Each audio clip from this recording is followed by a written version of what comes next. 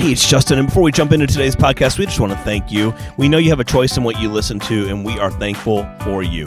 Every month, we shine a light on our top-performing, most downloaded podcast episodes, and you're getting one of those this week. Enjoy, and remember that every winner started as a contender.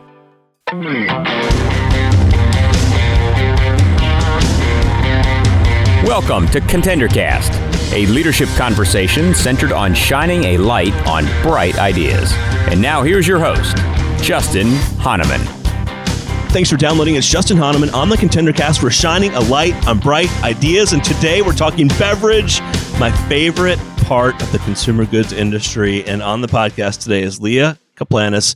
She is the CEO and founder of Social Sparkling Wines. Leah, it's so great having you on the podcast. Oh, thank you, Justin. It's so great to be here. I'm thirsty. I want to try your beverage. I have to say I haven't tried it yet, and I can't wait to. And I don't even know if it's in the Atlanta market, but we're going to dive into all that today. So, all right, let's start with this.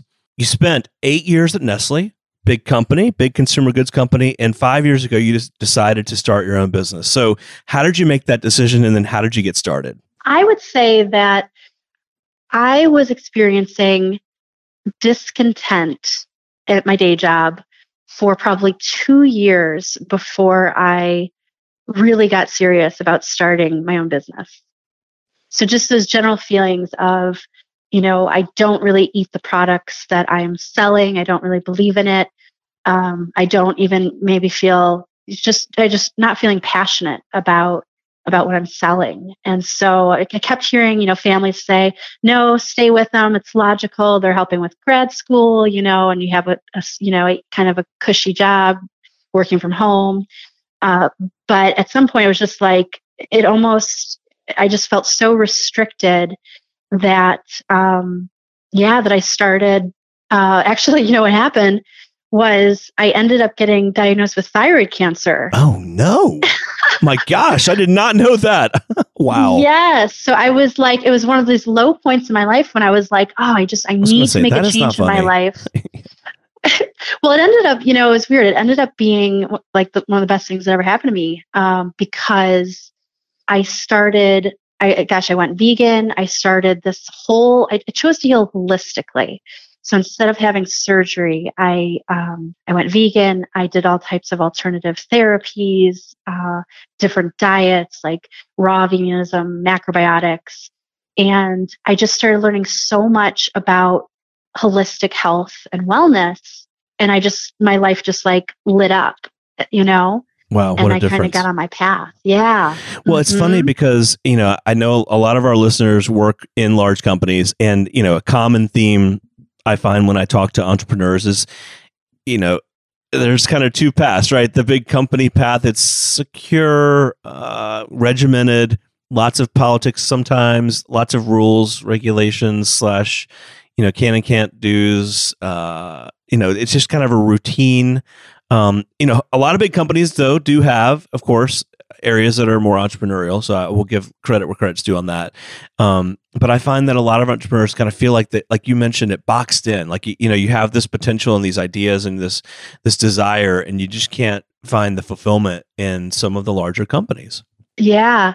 Yeah. I mean, especially even in sales, sometimes at those larger companies, you might only for me, I had a few customers where we did a large amount of business with, and a lot of that could be done via email.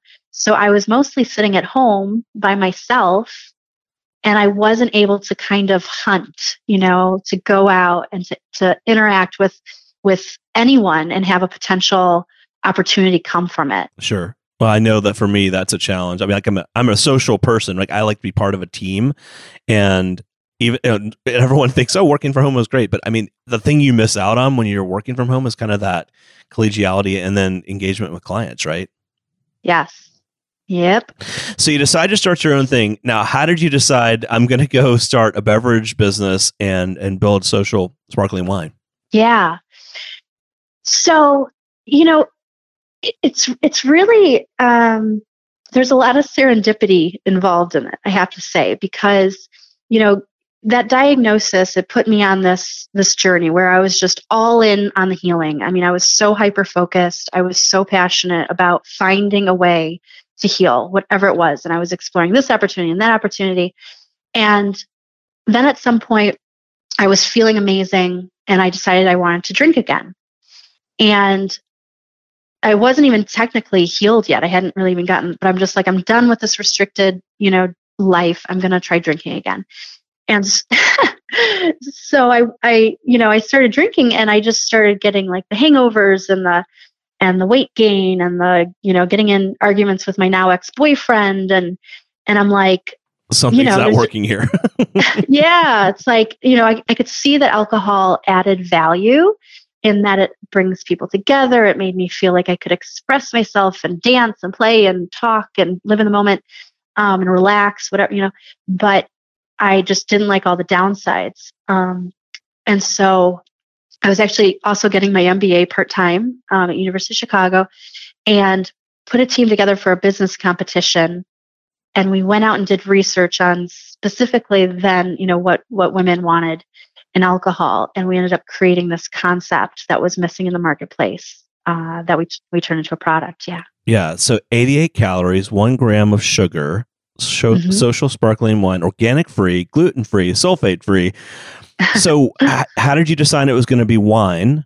And then how did you figure out the wine market? Because, you didn't grow up in a wine owning, family or in that business. So how did you kind of figure out the market before, and then create the product? Yeah. So I knew I wanted those features, and that's what consumers wanted. They wanted, first it was taste, and it was like they liked the taste of wine. They didn't like the taste of beer. But the downsides with wine were the sulfates or the high alcohol at different occasions. So I kind of went in like, what are you drinking now? Why do you like it and why don't you? And so from that, we said, okay, if we could have this like product that put all of these things that they, took out all the things they don't want, what is that? And so then we just had to kind of make it. So from there, the alcohol base, I could have, getting into the category, looking around, I could have chosen grapes. But with that, there'd be sulfites. I could have chosen wheat, for like a beer, but then you'd have the gluten. And so one of my partners, he was really into sake. And and so the thing about sake is that it's made from rice and it's gluten and sulfite free. It's also known to be less toxic on the liver. And they have these really beautiful, beautiful bottles. It's a beautiful tradition in Asia. And it's still not very well known here. But I didn't want to use liquor either because that's so hard on the liver. So I thought this fits with the values of the brand, which is to create something that the body can process well. And before you know it, I literally had this brewmaster who he kind of came to us, who he had invented this new way to make alcohol from rice, this new process. He had never tested it. He had invented it like 7 years before. He signed it over to us for small ownership and became our brewmaster. And I changed it to organic brown rice. And he basically allowed us to create our own original alcohol base, all organic at like a mass price point. Sure. Okay, so that's amazing, and I love the bottles, and we'll talk about the flavors in just a minute. But so you figure out it's going to be wine. You happen across, and I'm sure there's some story around how you found your brewmaster, right? And then you got to put it in bottles, and you need to get it into a place that's ready to ship to market. So how did you solve that and figure that part out? Yeah. So we actually launched in cans. So we were one of the first canned wines out, and for about those 5 years ago. Yeah, those of you who haven't checked out socialsparklingwine.com, you'll see the cans, you'll see the sparkling water and the bottles, etc. Mm-hmm. So you started in cans. And I did that because it was less competitive. Absolutely, lower cost, fit the brand values for being environmentally friendly. And also I had seen in Europe that the category was really developed and it really hadn't hit the US yet. And so people thought I was crazy, putting wine in cans, but because I differentiated it, we were we were accepted like in Publix, 1,100 stores, right away because we were they were just launching that category, and there was only a couple entrants, some big alcohol companies and us, and we were like the premium version. Yeah. So it really helped to differentiate and become, a first mover in that space. So talk about the process. Not everybody's familiar with the beverage business. So how did you figure out where you could get the product made and created? Yeah. So I tell people this, that when they're thinking about, they have an idea of their own and they want to move forward, that if reaching out to vendors is such a great way to get started, because they have an incentive to give you information on the industry. Absolutely. So,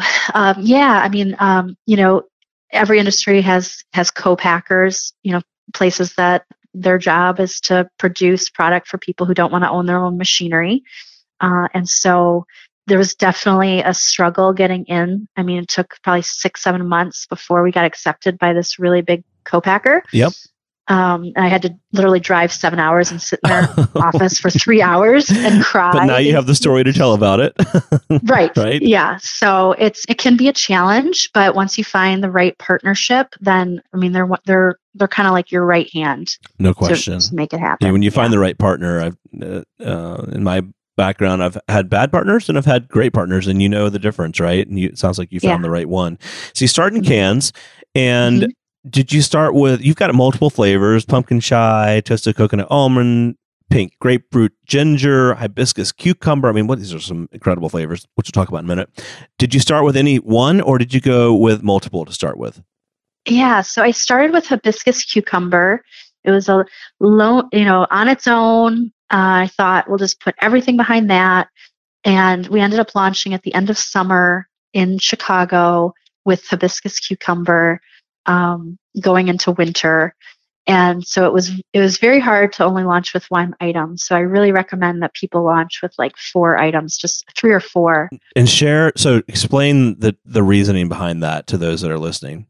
Yeah. So to kind of build the brand on the shelf so that consumers actually notice it and kind of understand what it's all about, it really, you need probably at least 3 items, I would say. And so that's also going to help because, it takes a while to get, selling enough to sustain yourself. I mean, we're still not profitable years later, Right. So. Well, I mean, if you think about grocery, there's limited shelf space, and I'd be curious to know if you had to pay for shelf space. But I mean, just in order to build consumer trial, even you need to have at least more than one to give yourself some space, and then give consumers an option. Yeah, for demos, which is a huge expense in grocery, it's so helpful to have multiple flavors, because then if they don't like one, then they're going to buy the other, and that helps cover your costs. Yeah. No, that's great. Okay, so you start in cans, and then how did you decide, we're going to add bottles? Had you already planned to do bottles when you started with cans, or what was your thinking around that? No. The bottles are beautiful, by the way. Thank you. Yeah, so we ended up getting on this television show called $1 Billion Buyer, and that happened last January. And the show is the owner of Landry's Restaurants. He's a billionaire. His name's Tillman Fertitta. And so he interviews startups, comes and tests out their products in his restaurants. If he likes it, he places like a big commitment. Is it all food? Is it all food and wine, or is it all different types of products? He owns a bunch of casinos. He owns Golden Nugget Casinos, and he owns the Houston Rockets. He just bought them last year too. So it can be like mattresses or artwork for casinos, but mostly it's food and beverage, I guess. Sure. So you get in front of him. How did you get that opportunity? They found us. Oh, wow. Yeah, it was a total blessing.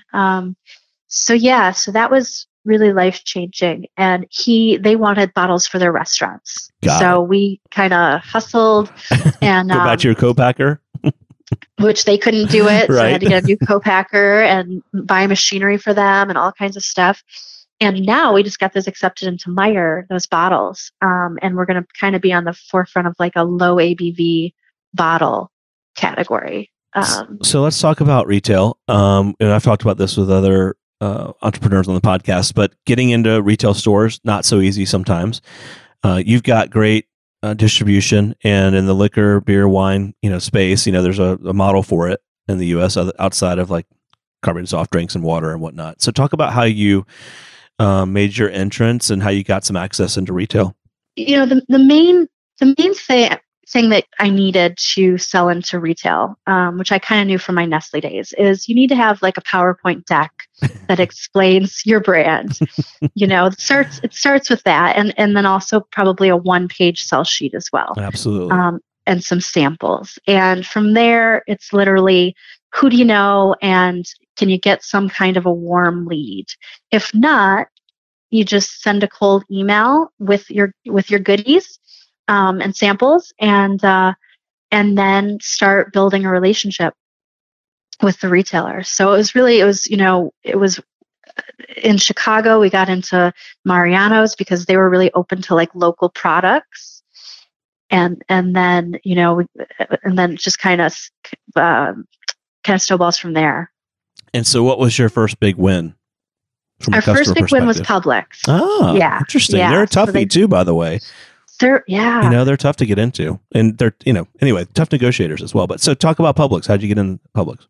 So after Chicago, so basically we were having a really hard time, and that we were in debt. It was winter. We had hibiscus cucumber. We weren't selling enough. So I went to Minnesota, and I sold us into a distributor there. And that distributor, I told them I was going to go to Florida, and they said, well, we actually have an office in Florida. And so I went and met with them down there, and they said, oh my gosh, we're meeting with Publix next week on this new category, canned wine. We've got there's a couple other products for it, but I'll show it to them. And then they, it just was the right people, right time. And we got accepted in all stores. Wow. Which, I mean, let's be clear, that just doesn't happen very often, right? I mean, right? I mean, it's a lot of times they'll do a trial. They want to see the volumes, and that will be a subset of stores, right? I mean, that's typical, but that's amazing. That's so cool that you got, into all their stores. It's amazing. And then you had to figure out distribution. So did that challenge your model? In other words, did you have inventory for that, or did you have to, oh my God, we got to figure this out? What was that moment like? So the funny part is that when I was on the way to Florida, I was driving there, and my producer called me and said, we've gotten acquired by a private equity company. We have to get rid of customers who are too small, and you have to do larger quantities. Give me an hour, I'll call you back. And I not even that. I literally said to him, oh, no problem. We can do, 5,000 cases per item, which was just, we were probably had only done maybe a couple thousand cases. Total. Right. And I was on the verge of tears, but I definitely I signed up for doing these at the time, really large runs and that was before I got to that Publix meeting. And so so getting accepted, I was totally fine because, I had this place that wanted me to do these really large runs. That's so funny. That is pretty cool. I mean, a very unique story. All right. So, flavors. How do you come up with these flavors? I can't wait to hear this. I mean, these are unique. I haven't even, hibiscus. I mean, it's amazing. Thanks. Yeah. So, essentially I could see that, the flavors were moving to be more sophisticated than just say it used to be like cherry, orange, lemon. I could see that it was moving into more sophistication. So I knew I wanted to do 2 ingredients, and that would be kind of as much as the industry could handle or consumers could handle 5 years ago. Anyway. And so I said, okay, so 1 ingredient I want to be really cutting edge, and I want it to be a superfood. Elderflower. Elderflower, hibiscus, even ginger is still not mainstream. And so I looked at what Argo Tea and Starbucks are using in teas, what juice cleanses are going on, just what ingredients, I thought were getting a lot of press. And then I looked at a mainstream ingredient to pair it with. And then I also I wanted the drinks to not scream, to not be very sweet. That's our jam, is we're not very sweet. And so one is, more flavor, and the other is not very sweet. Interesting. I love this. I'm looking at the strawberry rose, pumpkin chai, toasted coconut almond, This is really cool. I love it. All right. So, as I'm getting distracted, so, which I love. So tell us, a couple of the big lessons learned. I love to ask our guests this question. You've been, out there now 4 or 5 years with this company and obviously growing. What have been 2 or 3 of the big lessons learned you could share with our entrepreneurs that are thinking about maybe starting their own beverage brand or their own consumer brand? Yeah. So I would say the number one thing that I've learned is that really having a passion for doing something good for people, being sincere about that, and where it's kind of like, for me, it almost feels like it's like my mission sent here from above, that I'm here to help make humanity have a cleaner option and a healthier option related to alcohol. That passion is what inspires retailers to get behind it.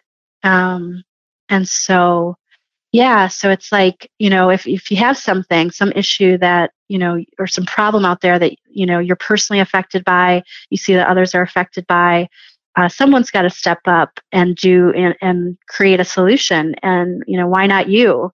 Why not anyone? We're all, here to make the world a better place, I think. So just really sharing like a deep commitment to improving consumers' lives, I think and having it be backed up by, what's the ingredients, the transparency behind the ingredients, all elements of the company and brand should really align with your values. Yeah. I couldn't say it any better. That is amazing and so true. Right. And if every company, built themselves based on what you just said, you'd have a lot of great companies developing very quickly out there. Mm-hmm. Yeah. Let's see. So another learning, I would say that relationships are everything. It is, even if you have the most amazing product, if you, a lot of what we've gotten done is because we really strive as a team to be uplifting to others, to be positive. We don't talk, about our customers or suppliers or coworkers negatively. So just really, expressing a lot of positivity and a can-do, get it done fast and well done, attitude. That, it's businesses can, like I said, it just seems like you could be doing everything right. But if you, piss off your supplier and they don't want to work with you, or they, a distributor, and so they're not going to bring your product in. There's just every step of the game is relationships. Yeah. And in the business, it's a small world, and you think that burning one bridge will be no big deal, but that person could be your next customer. Yeah. And then I guess the last thing, I'd probably mention the toughest part of doing this, which, besides, I would say, sacrificing maybe, personal time with friends or relationships, because I travel so much for the business or whatnot. That isn't as bad, because wherever I go, it seems pretty interesting. I'm doing, something I love and meeting interesting people, and it's great. But besides that, I guess, is probably dealing with either investors or, even employee issues that go south. So those, to me, are the most taxing. And especially when you're a relationship person like you, right? Yes, it's probably why that. Yeah. So just before you get into business relationships with people, where they say hire slow and fire fast. Yeah, which is a tough model, but it's the right thing to do. But in a small business, especially, you can't afford sideways energy. Exactly. It's like if you feel it, other people feel it, and literally, and the hardest ones are when they're doing a good job, but they have bad energy, bad attitude. And that's a really tough one. Or when they know the business or know certain part of the business super well, and yet they're like inherently negative. Like, that's a challenge. Yeah. So definitely the faster you can get past, those things just clears the air. So no question. Wow. Well, this is amazing conversation. So last but not least, share with our listeners how they can become a social babe, or where they can find you and your products and engage with you and your team. I can't wait to get our listening audience connected with you. Yeah, well, we would love that. So Social is sold in all 50 states now, and it's in a lot of the large grocery retailers. So some of the big ones like Publix, H-E-B, Meijer, we're rolling out in Kroger. We're actually going to be in 4 Costco regions in April. Costco, big volume. Are you doing a multi-pack for them? Not to get us off track, but nice. So that will be in April, and I'll be standing around a lot of Costco doing samples stores this summer on the weekends. You got to wear like the little boom mic and like have speakers, and like come over here. You're talking about like they usually have the people in there sampling, and that could be get your social. Yes, get your social here. Yes, awesome. And then we also sell online to about 30 states, and so we can ship that way. And our social media, our website is socialsparklingwine.com, and then Instagram is a good spot for at Social Sparkling and at Social Leah as well. Got it. That's awesome. I'll be heading to Publix this afternoon, and they better have it here in Atlanta. Let me know if they don't. It always helps. I'll send you a note. Hey, Leah, this is so awesome. So I would love to have you back on down the road. I am so excited about your brand. I can't wait to see where it goes. And I just think, there's so much we didn't even cover today in the time we had, but I'd love to have you back on the podcast. That would be fantastic. Thanks so much for having me on. The Contender Cast is sponsored by Henderson Shapiro Peck. You can download additional Contender Cast episodes directly via the Apple iTunes App Store, the Google Play Store, Spotify, and other preferred podcast platforms. If you would like to be a guest on the Contender Cast, connect with us at contenderbrands.com. This is Brian Benson reminding you that every winner started as a contender.